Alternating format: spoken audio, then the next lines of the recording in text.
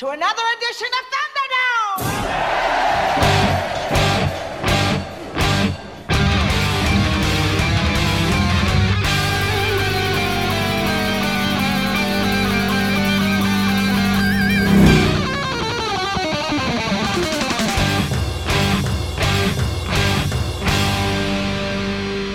Welcome to the Mad Max Minute, where there are no free rides in Mad Max Beyond Thunderdome, 1 minute at a time. I'm Rick. And I'm Julia. And today we're talking about minute 71, which begins with Max and the others hearing someone shouting in the desert, and it ends with Anagoena earnestly following a set of footprints. Joining us once again are the equally earnest Gary Roby and Victoria Cope from the Harry Potter Minute. Hello, hello. Hello there. So when I was prepping my notes, used the word earnest twice in rapid succession, and I was going to go off on this whole thing, pulling quotes from the play The Importance of Being Earnest. And then I realized that I was wasting my effort because what I should have done was used all of that when we were on Spider-Man Minute. Yup. Because Mary Jane is in a show called The Importance of Being Earnest that I was pulling all that stuff from. Well, now it's here for the record so everyone will know that you missed that shot. Everyone can know of my intentions.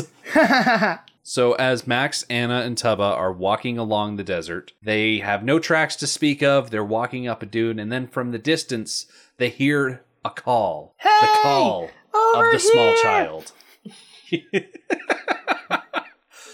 We'll see. I'm sorry, it's what I felt when he came over that hill and it's just the shot of the dune. Like, it totally makes me think of C-3PO. It really does. I never saw that before.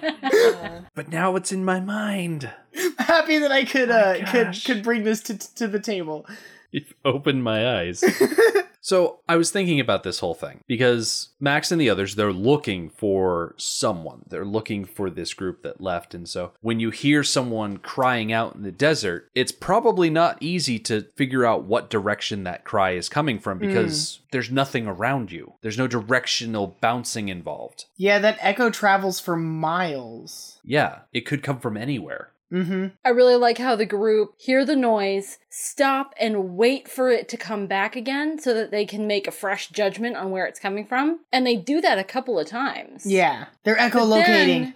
Yeah, they are. So Anna and Max are like facing off in one direction, and Tubba, the tracker, is the only one who realizes it's coming from behind them. Yep. And that is where he proves his worth as a tracker. There you go. Mm-hmm. Vindicated. He had greatness thrust upon him. Yes. So as they turn around, we get to see that Eddie, still holding on to his teddy bear backpack stick thing and probably a water skin in his other hand, is running and stumbling and doing his best a job he can to catch up to the others. Running in sand dunes like this is very difficult.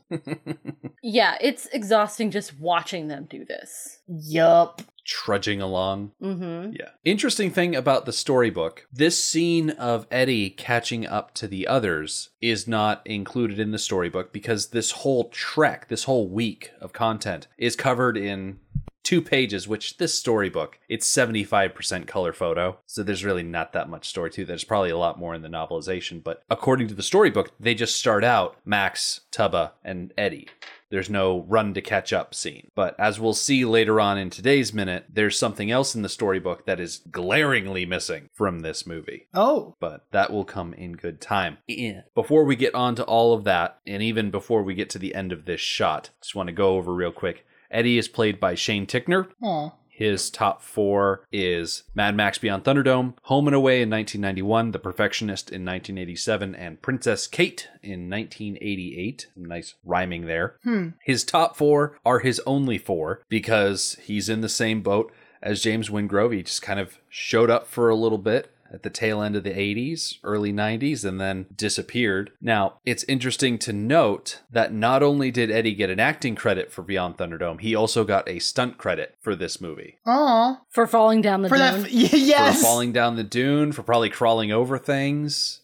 riding on Mel Gibson's shoulders. Aww. I just like that they had this tiny child actor and he got to be included on the stunt team in the end credits. That's adorable. Yeah. Now, I mentioned the whole Facebook stalking thing with James the other day. Oh boy. And I actually did find Shane Tickner on Facebook. And I did reach out to him on Facebook because when we talked to Adam Scoogle, who played Finn McCoo, Adam said, find Shane. Nice. Because Shane went everywhere. So I reached out to him on the internet. He doesn't really live in a place that has reliable internet, so he's not going to be able to do an interview with us. But I sent him a couple of questions. That's cool. And this is where I would insert, oh, hey, I have answers. If, I get the answers before September rolls around. Oh, I really hope you do. I really hope you do. So that will be included in the final edit. Those answers will include what he's doing nowadays, because I think he's just a firefighter. Aw, which that's I say, cool. just a firefighter. That's awesome. That's Firefighters super are awesome. cool. They're cop level heroics without any of the cop level baggage. Yeah, exactly. And if Max has taught us anything, cop level baggage is through the roof. Yeah. This entire series is cop level baggage. Yeah. I guessed that he was a firefighter because he has a picture of a shirt on his Facebook page. It says, find 'em hot, leave 'em wet. And it's a picture of a firefighter. Crying out loud. Okay. This He little kid, he grows only up to be gets like- away with that because he is an Australian fireman. Yeah. And that is just okay. Fine. Right? It makes If you it do makes a more Google sense. image search for Shane Tickner, there's a picture of him, his wife, and his kid at like a car show that some newspaper took. Nice. Yeah, he's out there doing good stuff, I bet. Hey everyone, it's Rick in the editing booth. I know it's been a while since I last had to interject like this, but as I'm editing this episode, it is August, and I have yet to hear back from Shane Tickner at all. So we're still without answers to any of those questions that I asked him. I hate to be the bearer of bad news, a real wet blanket on the situation, but hey, that's life in the big city. So enjoy the rest of the episode. Coming back into the minute, we're still watching Eddie run and stumble over these dunes, and Max, in what I can only assume is an 80-yard line, he says to the others, he holds his own, okay? Mm-hmm. And then they turn and continue walking. Mm-hmm. Sure. I love this cut that's about to happen here. It is adorable. So we cut from this shot of them walking away, and then we cut to a shot looking over the top of a dune, and you see the group approaching, and you can see Eddie's teddy bear stick thing, and you think, oh, here comes Eddie. He's walking up over the dune. And then it's revealed that Eddie is actually just riding on Max's shoulders. He holds his own, but I'll hold him. Yep. Like, he holds his own teddy bear. Yeah. It's cute. It's cute. I love cuts like this. There's just something really playful in the edit, like just I don't know if this counts as dramatic irony or whatever, but like it delights me. Yeah, it's a fun joke without going into the goofy realm. Yeah, exactly. A touch of humor without being just too much. This movie does both. It has these touches of humor that are well placed, well written, well executed. And then there are some other moments that go into the goofy. Mm-hmm. This represents how this movie is lighter fare Yeah. than the other movies. But it's also a more subtle gag. Yeah. Like oh my God, when we get back to Underworld, there's going to be some things that are just groan-inducingly goofy. Mm-hmm. This, not so much. Yeah, I like the subtlety of this one. Yeah. Plus, it also highlights Max's soft spot for kids. Yeah. Oh, yeah. Max is like walking across the desert, pretending he's so hard and tough, and I'm wearing all black and leather.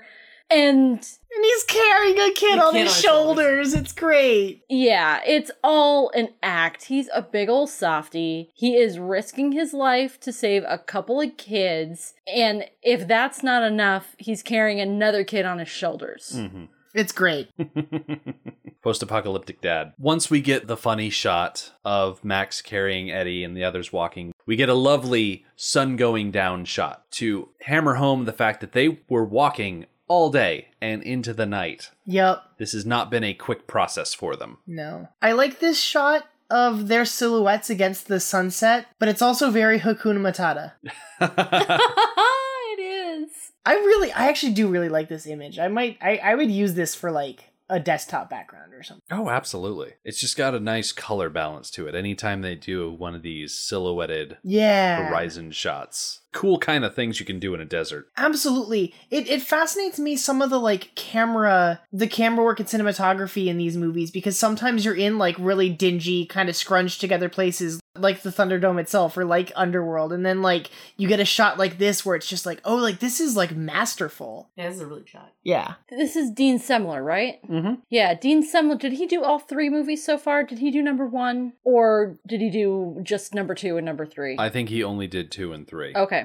Yeah, the cinematographer, Dean Semler, he is really fantastic. And you can see similar great work in Road Warrior in the cinematography there as well. Yeah, that's awesome. I really like this shot a lot. So the fact that this search takes place over 2 days is reflected in the storybook. And I mentioned something being dropped from the movie that was included in the book. Yeah. And that thing takes place on day 2 of the journey. And it actually has to do with this last shot of the minute. Oh. And I feel like we're getting to the end of the minute rather quickly, but honestly, it was nothing but walking up to this point, and now we're actually getting to interesting things. The last shot that we see is Max and the others walking, and they find a fairly fresh set of tracks, and Anna and Tubba are rushing ahead of Max. It's only about a second of this minute, and it is another 17 seconds of Friday's minute. So I'm stealing from Peter to Paul at this point.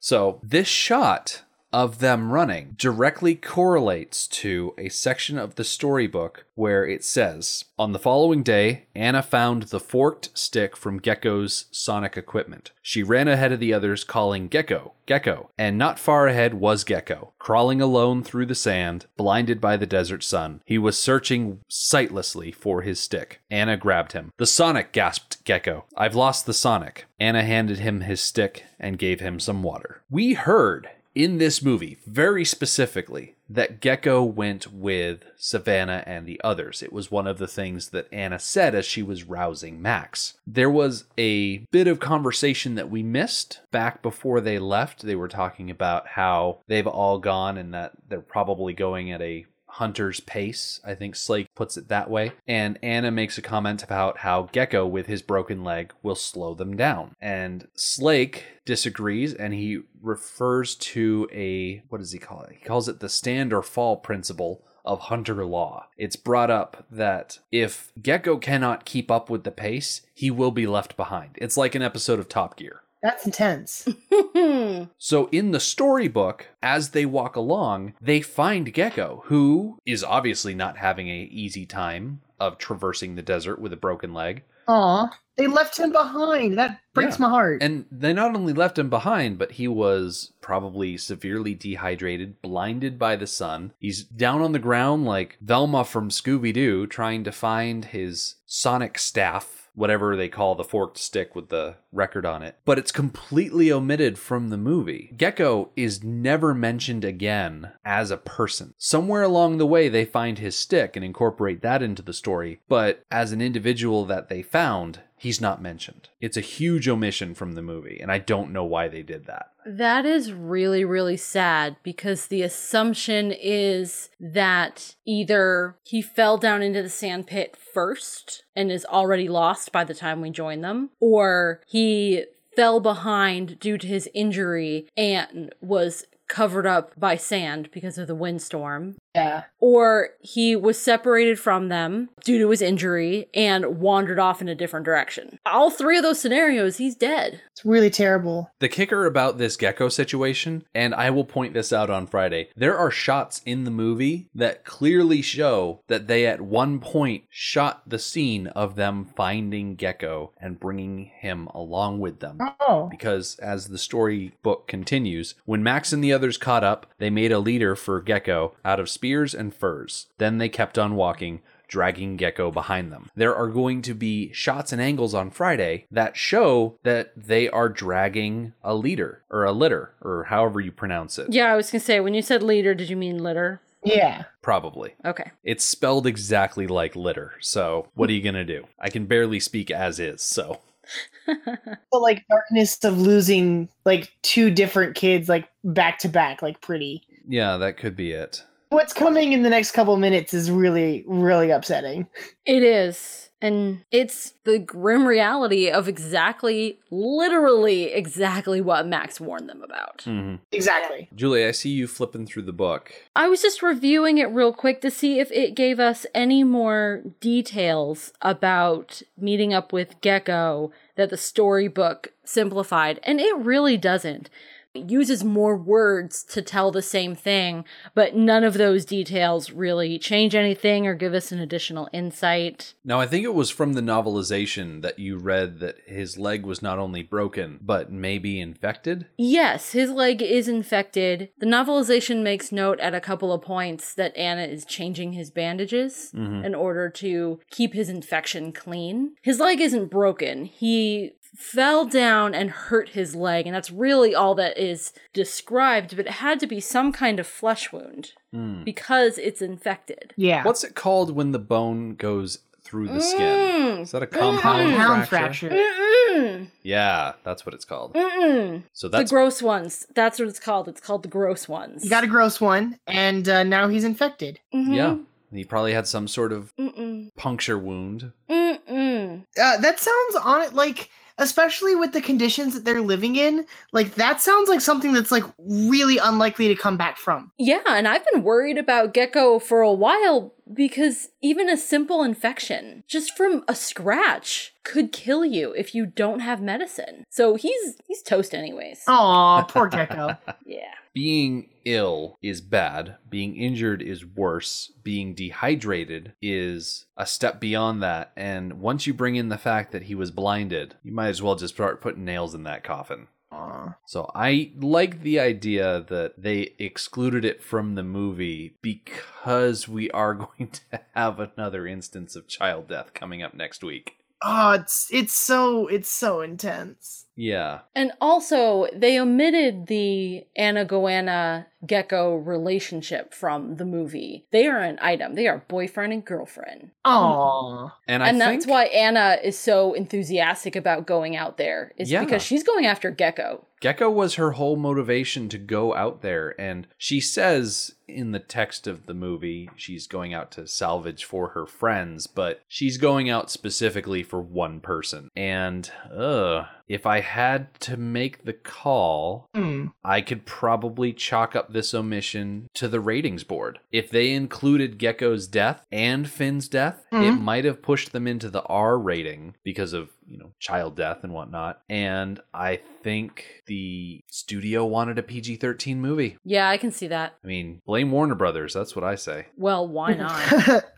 In the current environment, why not? Exactly. And Gecko's death is a little bit more... Well, actually, in the novelization, does he actually die? Yeah. Okay. I haven't gotten that far yet. In the storybook, he dies. Yeah. And they have a full half-page photo of Gecko lying there on the ground, lit by the distant lights of Bartertown, with his head in Anna's lap and Max next to her. Oh my gosh. They're letting him get a look at what he believes is Tomorrowland before he slips away. That's rough. Oh. Yeah, we get to talk about that. Wow, you should post that photo on the Facebook group, on the listeners group. I will when we eventually talk about it. We will get to talk about it, I want to say, next week when we've got the Carlyles as our guests. Ooh. Okay. Yeah, that'll be a fun one. Because it is quite sad. It is. That's heartbreaking. I heard that they just watched that movie for the first time too, and you gave them next week. Like, Yeah. that's rough. Oh, I didn't know it was the first time for me. Yeah. Yeah. That sucks. We gave them next week because of the sand pit, like the sand pit in That's Princess fair. Bride. That's out. Yeah, Yes, that totally makes but sense. it's Right. also just happens to be the minute that includes, child death. Rough. Hardcore. Right? As he laughs. I know. I'm so excited to listen to that episode now. Actually. Maniacal laugh. Maniacal laugh. I could say that I don't do these things on purpose, but That's fair. I do these things on purpose. So on that, I guess, sad note, we're going to put a pin in it. This is a rather short minute because, admittedly, it's a lot of walking in the desert and not much else. And besides, we don't want to dip too much into Friday's minutes. So come back on Friday because we are finally going to catch up with Savannah's group. But as we will discover, they seem to have been caught up in one of the dangers of the fire swamp. So on that delightful reference to a much cheerier movie, we'll see you next time.